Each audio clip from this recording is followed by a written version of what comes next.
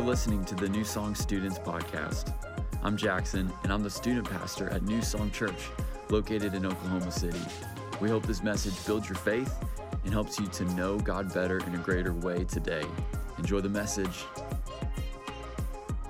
Which, by the way, are you thankful for your church, guys? Man, I hope you are. I am so thankful that I am a part of New Song Church, that God planted me in this body of Christ, and I'm thankful because God is doing so much here. I hope you see that. There's so many amazing things taking place. We're growing in numbers, but that's not even close to the best part.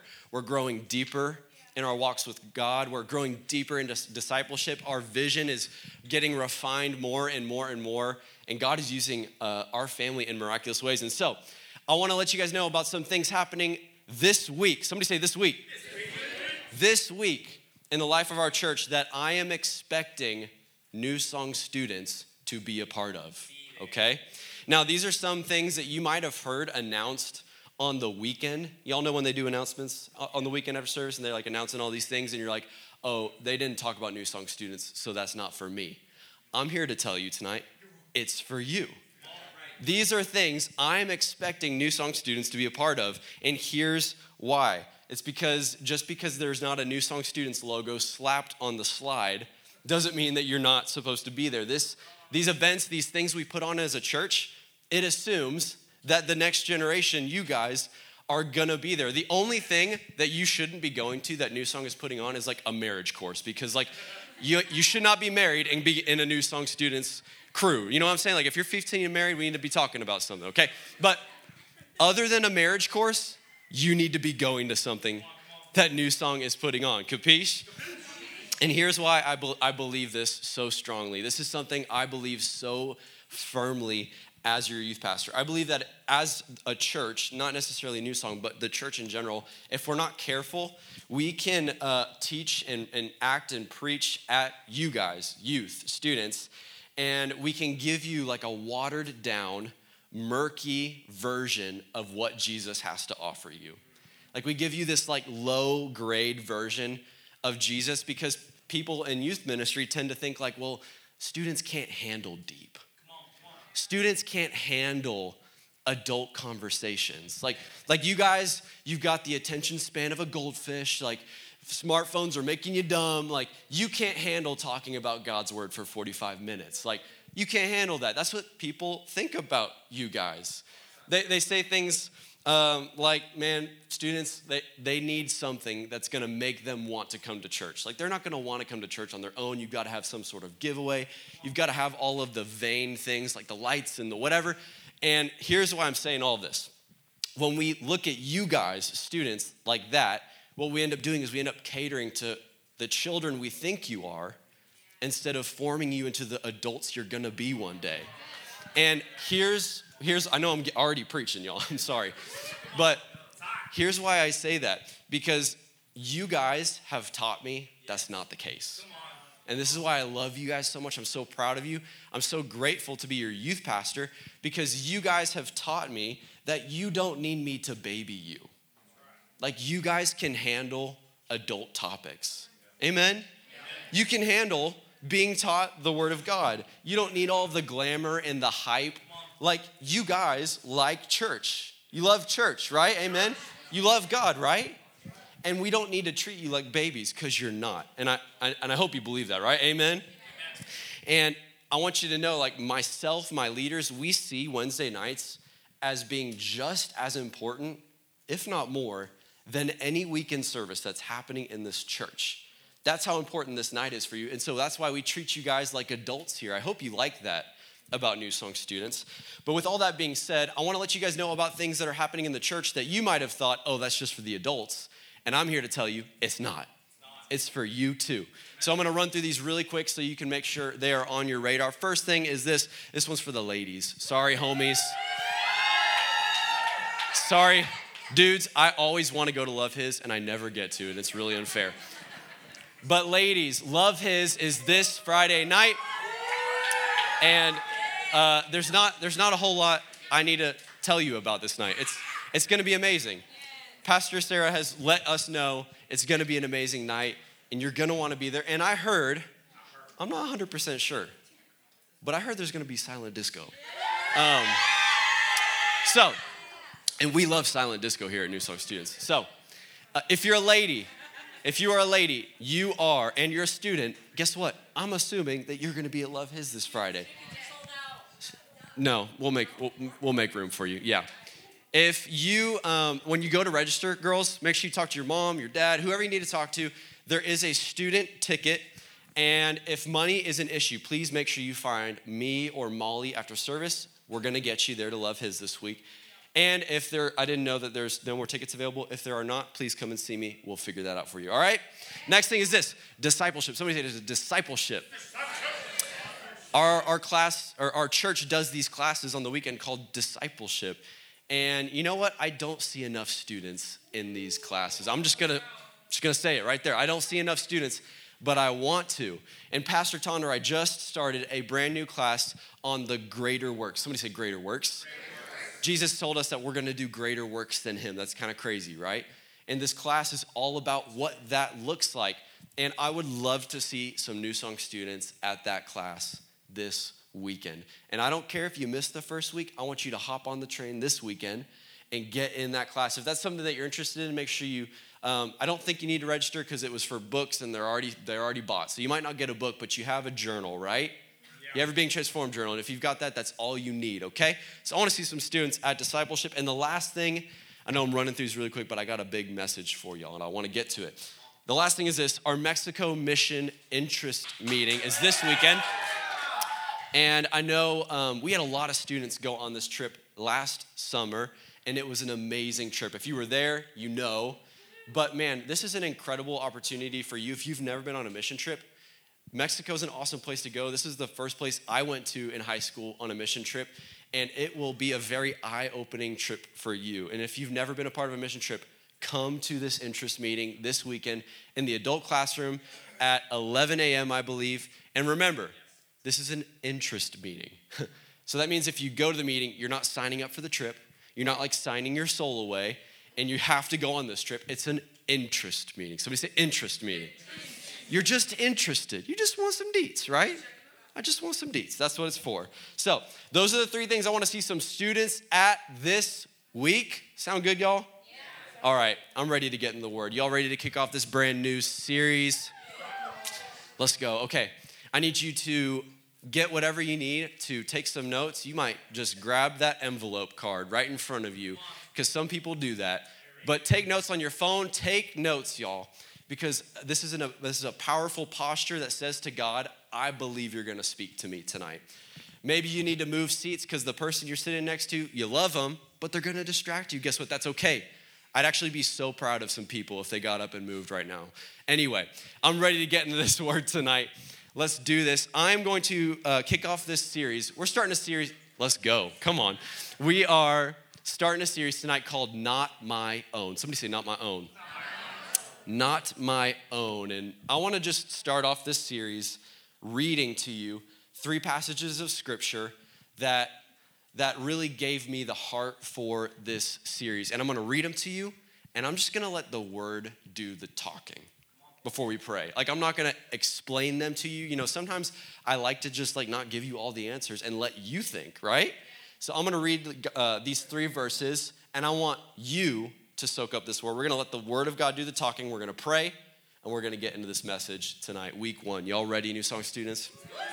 Verse 1 is this, if you're taking notes. James 1:17, it says, every good gift and every perfect gift is from above, coming down from the Father of lights, with whom there is no variation or shadow due to change.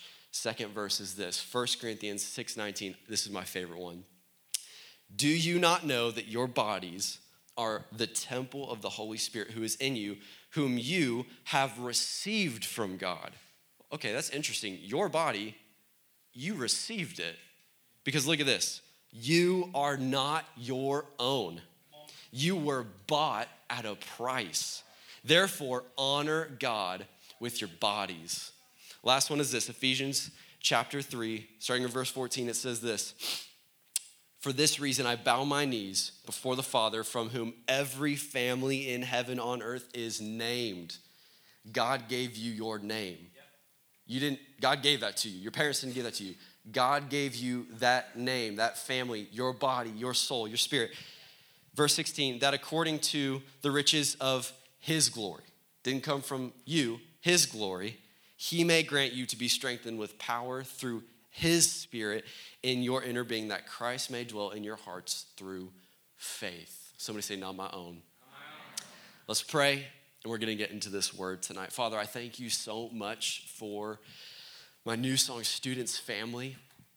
And God, I pray for those in the room who walked in tonight with some heavy burdens. I pray for those tonight who have maybe a little bit of a distorted view of who you are, who they were created to be, how they're supposed to relate to you. God, tonight in this series, as we kick off this series, God, I pray that you would reveal to every single heart how good it is to be a child of God, how amazing it is, how freeing and how joyful we should be when we remember, oh, I'm a child of the King. So God, I pray that every student would get a fresh revelation of that tonight. In the mighty name of Jesus, and everybody said, Amen. Not my own. Okay, let me just go ahead and tell you, this is going to be a really good series. I believe it's going to be, for some of you in the room, it's going to be an extremely eye-opening series for you. It's going to change the way you see God. For some of you, it's going to change the way you look at yourself, you interact with your heart. For some of you, it's going to completely change the way you see the world around you. This series has the potential to radically shift your perspective, like the way you see everything in life.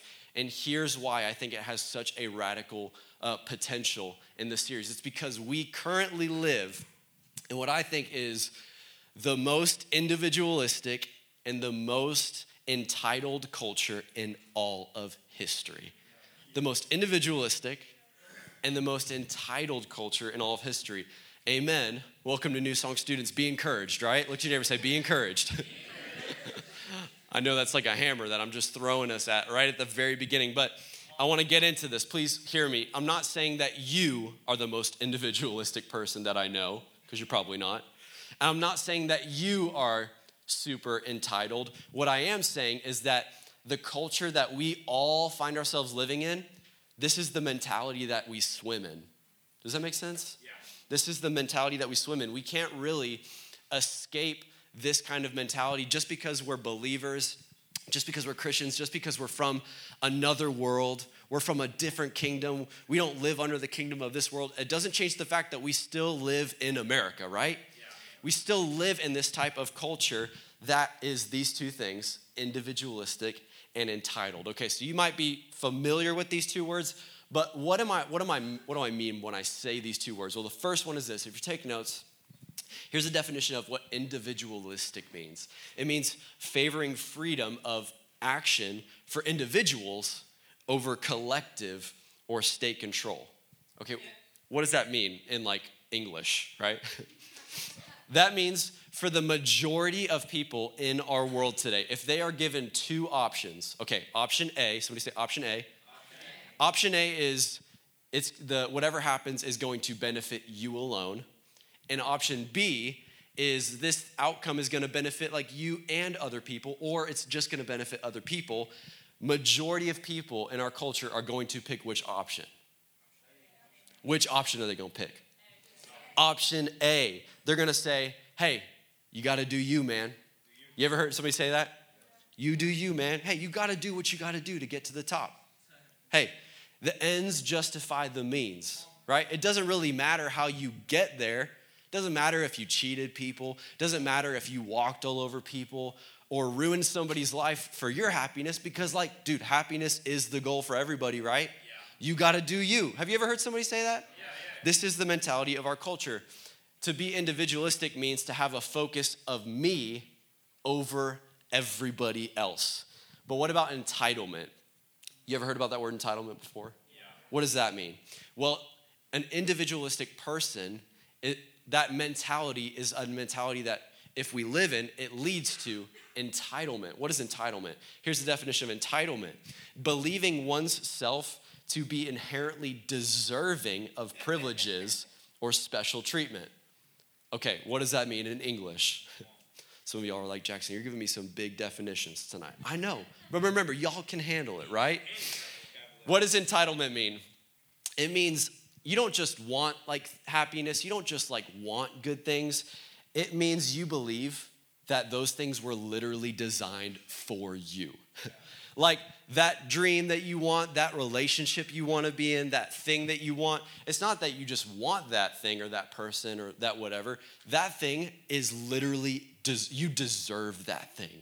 Like it's yours because we deserve happiness.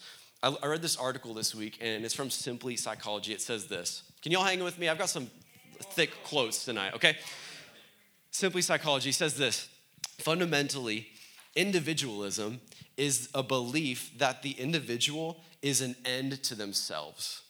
Consequently, individuals are obligated to realize and find the self and cultivate their own judgment regardless of social pressure encouraging conformity. Okay, I know I'm giving you a lot. What does this mean in English? What it means is, and what I'm trying to say to you tonight, is it's not necessarily bad to have dreams. It's definitely not bad to be an individual. It's not bad to want happiness. Does anybody want those three things in life? I want all of those things in life. None of those things are bad. But when individualism, when this me mentality leads to entitlement, what it leads to is you and I think that the whole world revolves around me. Everything revolves around me.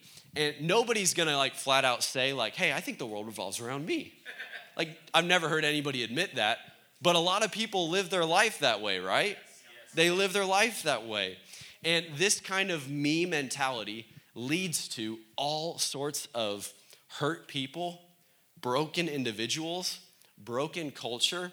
It leads to a lot of pain. This kind of mindset, it challenges and changes the way you view everything in life. In fact, this article that I read this week from Simply Psychology, they outlined 4 areas in our culture in America where this kind of me mentality is having a massive effect on people. So if you're taking notes, I want you to write these down. The first one is this: the effects of a me mentality. It affects, number 1, self-concept. This kind of me mentality is characterized by a focus on my happiness, on doing things that help me feel like I'm achieving something, that I'm receiving meaning by doing this thing. And I thought this was interesting. This article talks about how in America today, this kind of individualism, this me mentality, has actually led to majority of people spending a lot less time doing leisure activities. So what does that mean? That means like spending time at home with your family, eating a good meal with your family at the dinner table, being active, going on walks, like doing leisurely things. Our country spends way less time doing leisurely things, and we spend way more time working at our jobs. Like adults spend way more time working than they do chilling. And some of us are like, well, that's a good thing, right, Pastor Jackson? You should be working. Well, yeah, but not when it's at the sacrifice of all of your relationships and your family and your own happiness. Because what ends up happening is our country has gotten this lie that, man, if I'll just sell my soul to my job and make all of this money, then I'll be able to do the things that make me happy. But what ends up happening is people become slaves to their jobs. They lose their family, they lose their friends, they burn out. And it's this kind of me mentality that drives this self-concept, because if I stop working, if I don't have money, do I mean anything? Will I really be happy? Number 2 is this me mentality affects our relationships. It affects our relationships. This kind of me mentality looks like this: I'll be your friend as long as it doesn't cost me anything. Yeah. Like, we can be tight as long as your goals line up with my goals. But the second they don't line up with where I'm heading and what I'm doing, sorry about you, but I gotta go find some friends that look like me and act like me and do everything for me, right? Wow. This kind of me mentality what it does is it keeps us from ever being in a relationship long enough where we break past surface level conversations because we're so scared that if somebody finds out who I really am, man, they might reject me. So I'm going to reject you before you can reject me. And what this me mentality ends up doing is creating a lot of really lonely people. The third thing is this me mentality affects conformity. Somebody say conformity. Y'all still awake in there? What in the world is conformity, Pastor Jackson? This is basically, it affects our ability as people to be a team. It affects our ability as people to be a family, to be a unit. This kind of me mentality causes us to think like, man, I would rather be alone and different than look like everybody else. And this is a really hurtful thing to society. Like sometimes you see this in sports, right? Like, you've got that player who's like the top dog. You see this a lot in like basketball. I would know because I watch a lot of basketball now. I was telling some people tonight, I don't know what happened, y'all, but I watch basketball now. This is like a 2-week thing. It just happened. And so I know a lot about basketball. But you'll see this, right? In basketball, you'll have these star players, and it's like, dude, I got to do what I need to do to make it to the league. Or I got to do what I need to do to make it to whatever, to be the next LeBron, to beat this record in shots, right? But what ends up happening is I sacrifice being a team player. I don't know how to be a team player because I'm so focused on me and my success that I actually rob everybody else on the team from succeeding as well. Does that make sense? Yeah. This kind of me mentality affects conformity, the way we act as a team, as a unit. And the last thing is this, number 4, this me mentality affects our mental health. Our mental health. I'm just gonna read this to you from this article because it says it way better than how I could. It says, those from an individualistic culture have smaller and less satisfying support networks. They don't have as many deep friendships, less skill in managing both self and others' emotions, lower intentions to seek help from family, friends, and personal and suicidal problems, and higher levels of hopelessness and suicide ideation than those of collective cultures. So what does that mean? Cultures like ours in America who are so focused on me, we have a lot harder time going to people when we really need help, especially mentally, with our mental health. And what it's caused is we have like the highest suicide rates, depression, anxiety. But if you were to look at cultures that are way more collective, like you've got the whole family, like multiple generations living in a home, you're not going to see those same statistics. Now I know, and by the way, these are just like 4 areas that affects us like on a human level. But this article doesn't even go into like the spiritual effects of a me mentality. And the spiritual effects of a me mentality are far greater than any of the worldly effects. In fact, write this down. This is the best way I could put this week. The biggest effect it has on us is we see God as way smaller than he really is, and we see ourselves as way bigger than we actually are. This me mentality causes me to see God as way smaller than he actually is, and myself, my abilities, my strength as way bigger than I actually am. Now, why am I starting off this series talking about individualism and entitlement? Like, I thought this was a series about like things God gives us. I'm confused. Here's why. It's because the culture we live in has adopted this me mentality, this mentality that says the world revolves around you. But listen to me, as a follower of Jesus, when you are born again, when you're adopted into the family of God, when you're a part of a new kingdom, guess what? You're invited to live from a completely different mentality. You're invited to, because we are a part of an upside down kingdom, right?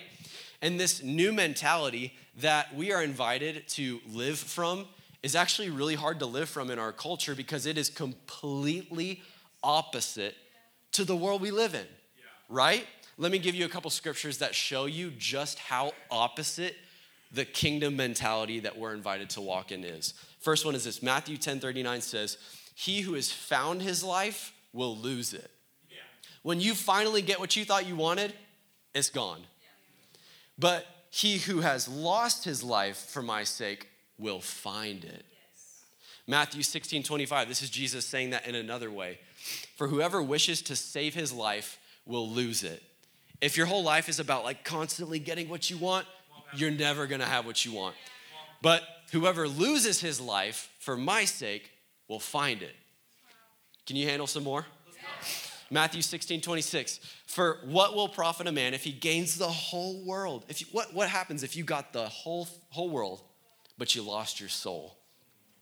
Or what will man give in exchange for his soul? Philippians 3:7. I love this. This is Paul talking. He says, but whatever things were gained to me, those things I have counted as loss for the sake of Christ. More than that, I count all things. Somebody say all things. All things to be lost in the view of the surpassing value of knowing Christ. What is Paul saying? There's nothing better than knowing Jesus. Nothing compares to being in relationship, in right standing with Jesus. I got one more for you. We read it at the beginning. Such a good passage. 1 Corinthians 6:19 says, you are not your own. The world says, you do you. You're your own person. Scripture says, no, you're not your own. You were bought with a price. Now, when all of us, when we're born again, the mentality of the world says, the world revolves around you. You got to do what you got to do. Seek your happiness. Do whatever you need to do. Your dreams come first, bro. But that mentality, when you become a believer, comes crashing into a completely different mentality that says, yes, God loves you more than you could ever know, but life's not about you anymore. God loves you more than you could ever understand, but it's not about you anymore. Lay your life down and you'll find it. Lay your dreams down and you'll get God's dreams, which are actually supposed to be your dreams. You don't live for you anymore, you live for Christ. And the crazy thing about this is this kind of mentality sounds so backwards to the world. Like the world hears this and they think like, no, that's like slavery. If I give my life away, how do I get life? Like it doesn't make sense. It seems so backwards to the world, but this is where the joy is. Like this is where the freedom is. It's not in getting what you wanted. It's actually in losing what you thought you needed. And it's in this place that says, I'm not my own. Everything that I have, it was given to me. Everything that I have was given to me. Guess what? You don't owe me anything because everything I have was given to me from God. And when you start to get this revelation that what Jesus paid for you and what you have as a believer, it opens you up to be able to live in the abundant life Jesus talked about. You ever heard preachers talk about the abundant life? Does anybody want that? Man, I want that, but we're going to talk about how you actually walk in the abundant life. And it's backwards to what our world thinks. So the first gift that we're going to talk about with the remaining time we have, I know this is kind of like a two-part message. I had to set up for the whole series. So now we're in part 2, right? The thing that I wanted to focus on, the gift that God gives to us that is not our own, that I think is the most important, the greatest thing, if you'll get a revelation of it tonight, and it's the righteousness of God. Something that is not our own, but is given to us, righteousness. There's this crazy thing that happens at the moment a person is born again. The moment a person chooses to lay their life down for Jesus, they're born again, they receive a righteousness that's not their own. And sometimes in America, we have this like low view of what the good news is. You ever heard about the good news, the gospel? We hear this word a lot, and we're like, yeah, I know what the good news is. Like, I get to go to heaven. That's the good news. And yes, that's part of the good news, but the good news is so much greater than that. In fact, it's so great that sometimes we don't actually see this good news translate into a person's life. Like, a lot of believers don't actually know how good the good news actually is, because if they did, all Christians would be like the most happiest people in the world. Christians would be the most free people in the world. All Christians should be the most upbeat, happiest, joyful people, thankful people on the planet because they've received the good news, but sometimes this isn't always the case. Sometimes believers aren't the happiest. And I'm not saying it's bad to have emotions. Please hear me. But what I am saying is that sometimes Christians are like the most covered in shame. They're like the most people that are striving more than anybody in the world because they think they have to earn something from God. And I'm here to tell you tonight that the good news of Jesus Christ is so much greater than that. It's so much greater than that. And I know it because, man, I've lived this kind of mentality before. I've been in that place where I remember when I got saved, I gave my life to the Lord my senior year of high school, and I went straight into Bible college after getting saved and graduating high school, and I had this mentality that I needed to do things to get God's approval. Have you ever been there before? Yes. I felt like I needed to do things to like live up to my God-given potential. And so I started, I got saved and I was like, okay, I need to start doing spiritual disciplines. You ever heard of those before? Yeah. Things like being in the Bible, praying. Now, we talk about spiritual disciplines a lot here at New Song Church. I believe in daily, weekly, consistent spiritual disciplines. I'm talking about prayer, fasting, scripture, like all the time. I believe in that. But when I first got saved, man, I would find myself doing some of those things, and every time it's like I got away from reading my Bible, the first thought was, I probably should have done a little bit more. I'm never doing enough. Wow. Every time I was doing something for God, I left feeling like it wasn't enough. Or I would leave doing something from God, and then I would see somebody else doing something for God, and I would compare what I did. Have you ever done that? Yes. And you're like, oh, they're doing that longer than me. Maybe I need to be praying a little bit longer so God thinks I'm as awesome as them, right? Have you ever had that thought before? Yeah. Now, please hear me. I am all for spiritual disciplines. I'll preach them till the day I die. I believe in scripture every day, prayer every day. But here's what I'm saying. The way you start a spiritual discipline matters. Like your motivation, because you can do all of the spiritual disciplines, but you can do them from a wrong starting place. Here's what I mean by this. Spiritual disciplines are not about doing the right things in order to gain approval from God. They're about ordering our life in a way that reflects, I'm already approved by God. That's good. What does this mean? Because this little difference changes everything about how you do spiritual disciplines. Because this means, okay, I don't read my Bible so that God loves me. No. I read my Bible because God loves me, and I need to be reminded of that every day because I forget. This means that I don't pray to just check off the list and be like, I prayed today. No. I pray because I love God, and God made a way for me to come to him boldly and communicate with him, the author and finisher of the universe. That's why I pray. Do you see how this changes everything? Like when you're saved, the most amazing thing happens. You receive not just righteousness. I want you to get this. You receive the same righteousness of Jesus. Like, I know you've probably heard this before, but I'm just gonna keep saying it until you finally get it, okay? Here's how good the good news really is. And I want you to lean in with me for this quote. It's not gonna be up on the screen, but I want you to lean in with this for a second. Before Jesus, you literally could not do anything in your own power to be good enough for God. But because of the cross of Jesus, you can receive a righteousness that you literally could not do anything on your own power to own. Does that make sense? Yes. Before Jesus, you couldn't get the righteousness. Then after Jesus, you get the righteousness, and you still couldn't do anything to earn it. That's how good the good news is. When you're born again, God sees you the same way he sees Jesus. The same way. And Jesus, I don't know if you knew this, Jesus was perfect, y'all.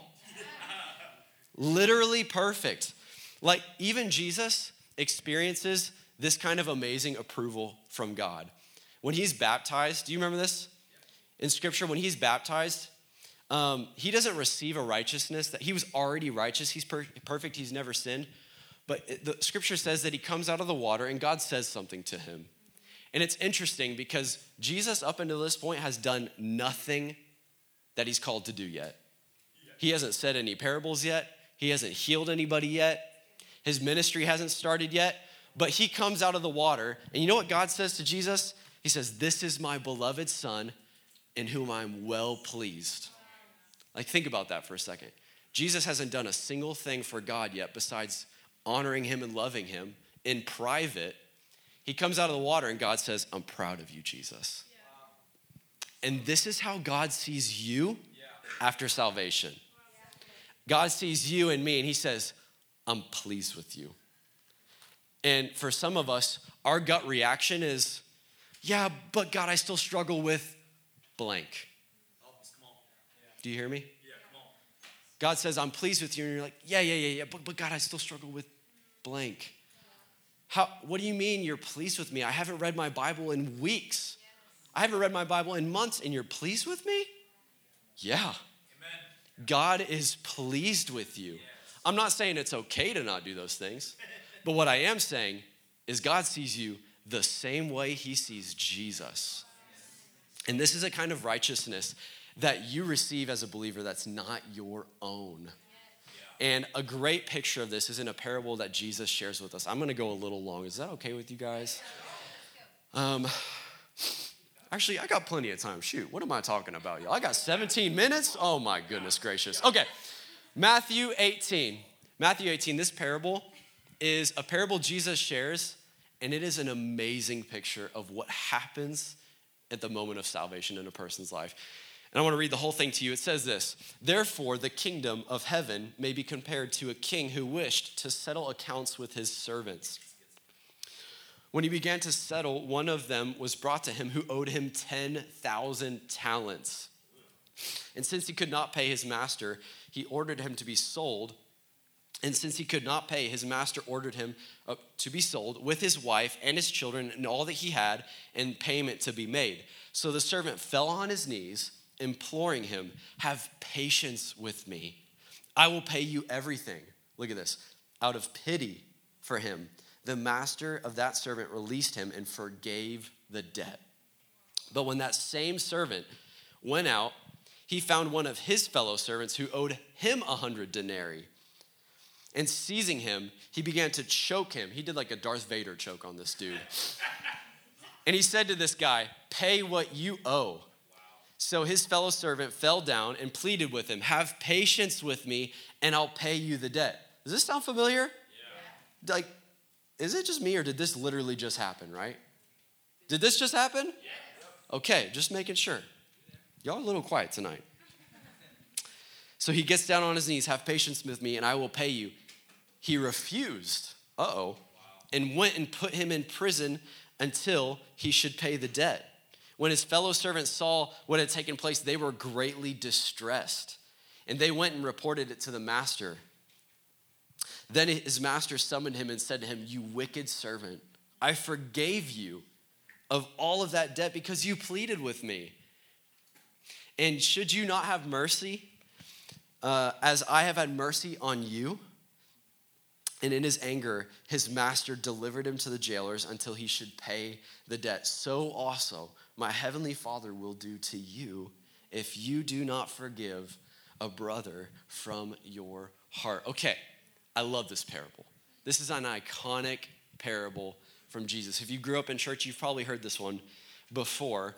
And this is a parable that Jesus is sharing because the context of it is right before Peter is asking Jesus, "Yo, Jesus, how many times do I need to forgive somebody?"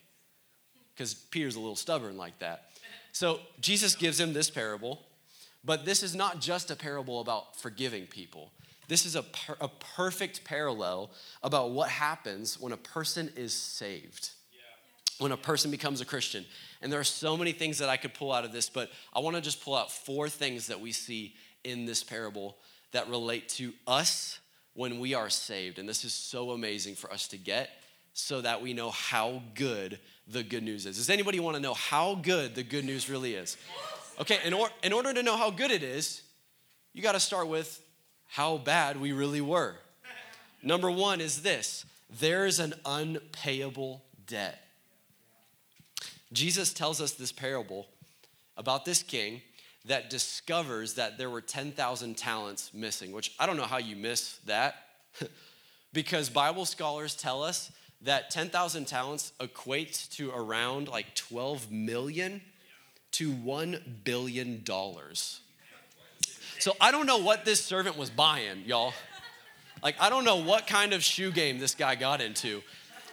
But he was $1 billion in debt. And the funny thing is, like, the king was like, oh, hey, wait, I think I'm missing $1 billion. Which is just funny. But the point has nothing to do with the amount. It doesn't matter about the amount. What Jesus is trying to show us is the debt cannot be paid. Like, it's so big, it can't be paid. And an important understanding and it's important to know this, to know just how good the good news is. We have to start by knowing just how bad our debt was, just how bad sin actually was. Because the reality is most people who aren't saved, they don't know that they even have a debt in the first place. Like, have you ever heard somebody say, like, why do I need to ask Jesus to save me? Save me from what? I don't need saving. You ever heard that? You ever thought that? Can we be honest in church? Well, the reality is what Jesus is pointing to is actually this theological term. We're going to go deep tonight. It's this term called total depravity. Somebody say total depravity. It sounds totally depressing, right? That's because it is. But it's actually really good news. So I want to talk about this really quickly. What in the world is total depravity? Okay, well, this theologian, Robert Litham, says this. In short, the reality of total depravity leaves no possibility of salvation by our own efforts. It points to our dire condition from the fall, so from Adam and the Garden of Eden and the sin nature coming in, and the sovereignty of God's work in our life to rescue us. Only the Holy Spirit can change us and transform us into the image of Christ, who is the image of the invisible God. This is the good news of total depravity. And I want you to get this. This is and should be cause for unbounded thankfulness to God and delight and grace in his goodness in Christ. So what is total depravity? Total depravity is you and me recognizing we are that servant in the parable. Do you hear me? Yeah. We are that servant with the unpayable debt. I want to read some scriptures to you. Jeremiah 17:9 says, the heart is more deceitful than all else and desperately sick. Who can understand it? For the wages of sin is death. Is this familiar to you? Yeah.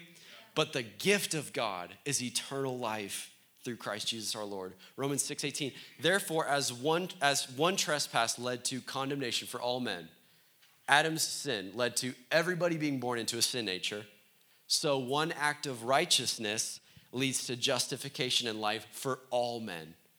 Because of Adam, everybody is born into this unpayable debt. Because of Jesus, we all get to receive a righteousness that's not our own. Yes. This is good stuff, y'all. So Ephesians 2:8 says, for by grace you have been saved through faith. And this is not of your own doing. God did that. God saved you. It's the gift of God, not a result of, what's that word? Works. Man, I hope this is hitting somebody tonight. So that no man may boast. I love this quote from A.W. Tozer. He says this, but unless the weight of the burden of sin is felt, the gospel can mean nothing to men. What is he saying? If you don't really know how bad your sin was, the gospel means nothing to you. But when you finally know, oh, man, I had a debt that I literally couldn't pay, it changes everything. Another theologian, J.A. Wilson, that's a joke, that's me. I hope people remember me one day by J.A. Wilson. J.A. Wilson says this, in order to live, y'all gotta let me read it. Yeah, look at that, that's official. J.A. Wilson says, in order to live in the freedom we truly have received, or y'all make me laugh too hard. Now I gotta restart. Take two. In order to live in the freedom that we have received, that's a righteousness that's not our own, we must understand how unrighteous we are without God's help. So good. Total depravity doesn't make sense in a culture that says, you're good. Yeah. Like, you're good, bro. Wow. You don't need saving. You're fine. You don't need Jesus. But just because people don't see the debt doesn't mean it's not there. Yeah. David Guzik says this, some never know that they were out of peace with God, but they were like drivers who ignored the red lights of the police car in their rearview mirror. They are in trouble even though they don't know it, and soon it will catch up to them. Wow. This is how a lot of people live their lives. They don't even know there's a debt. This is why, knowing the Bible is so important.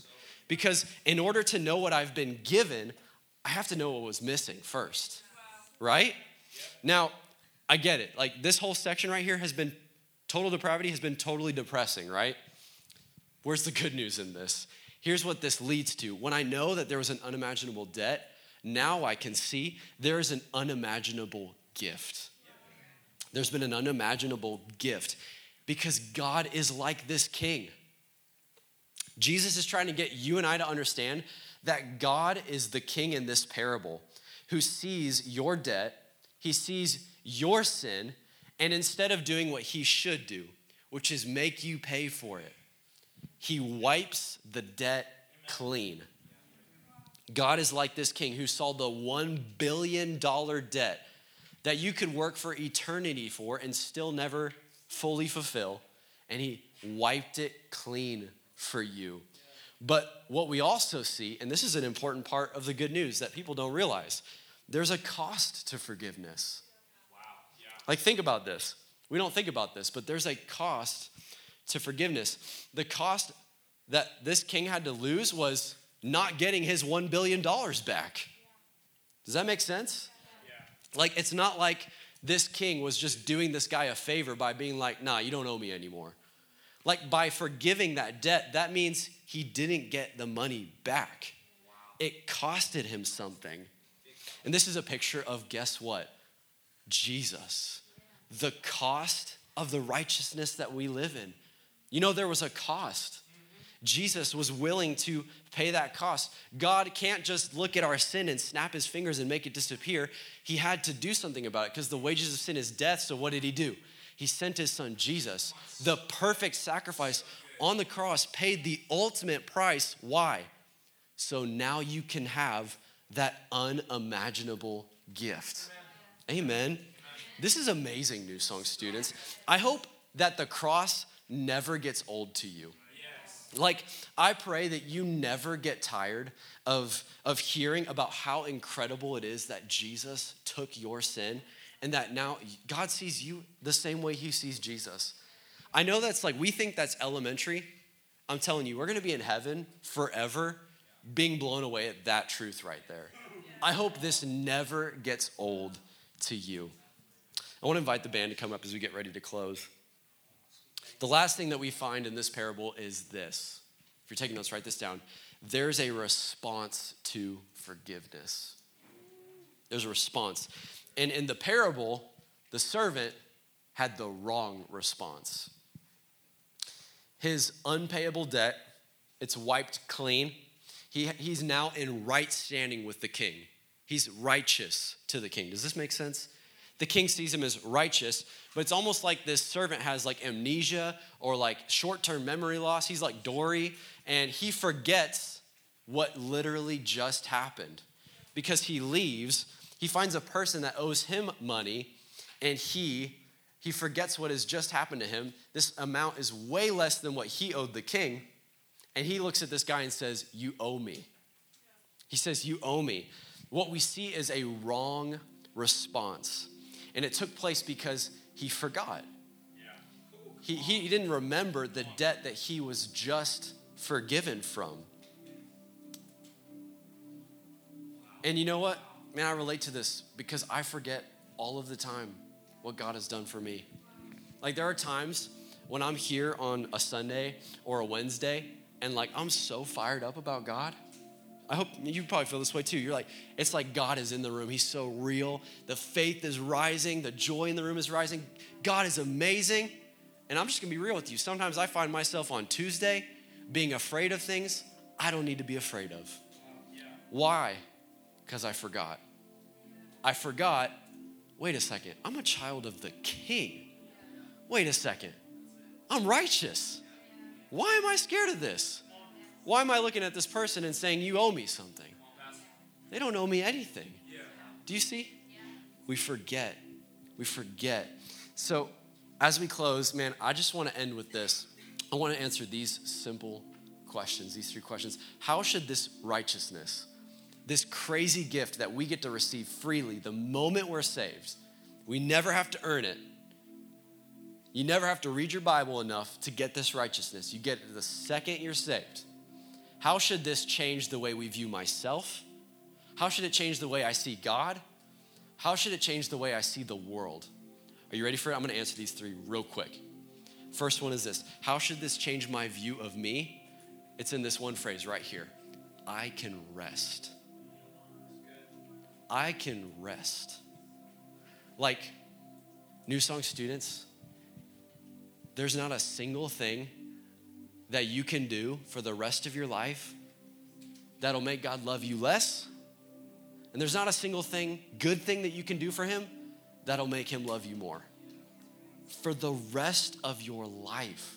Like, think about that.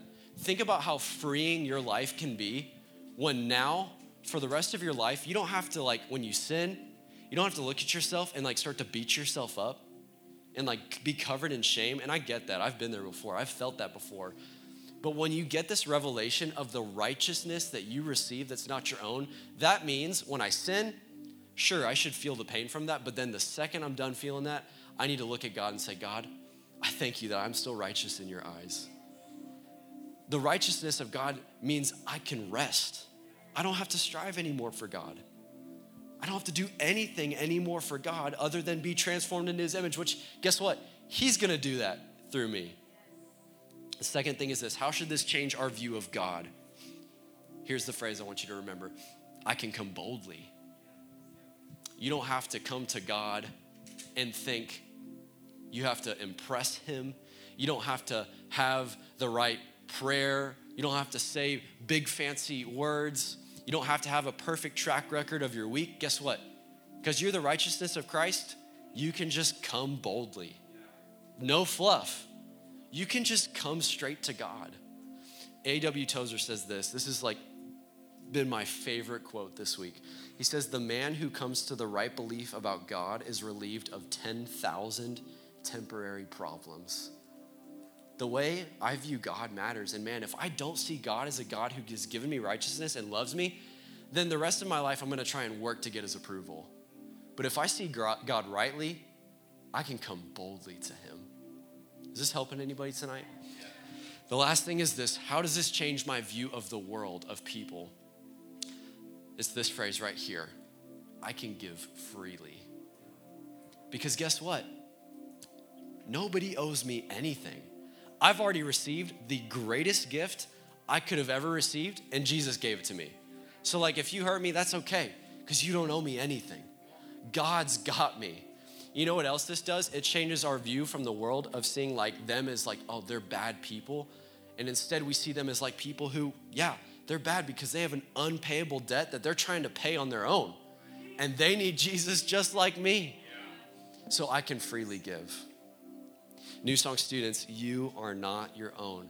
And my question to you tonight as we get ready to close is, what would it look like for you to actually remind yourself every day that that is what you get in Christ?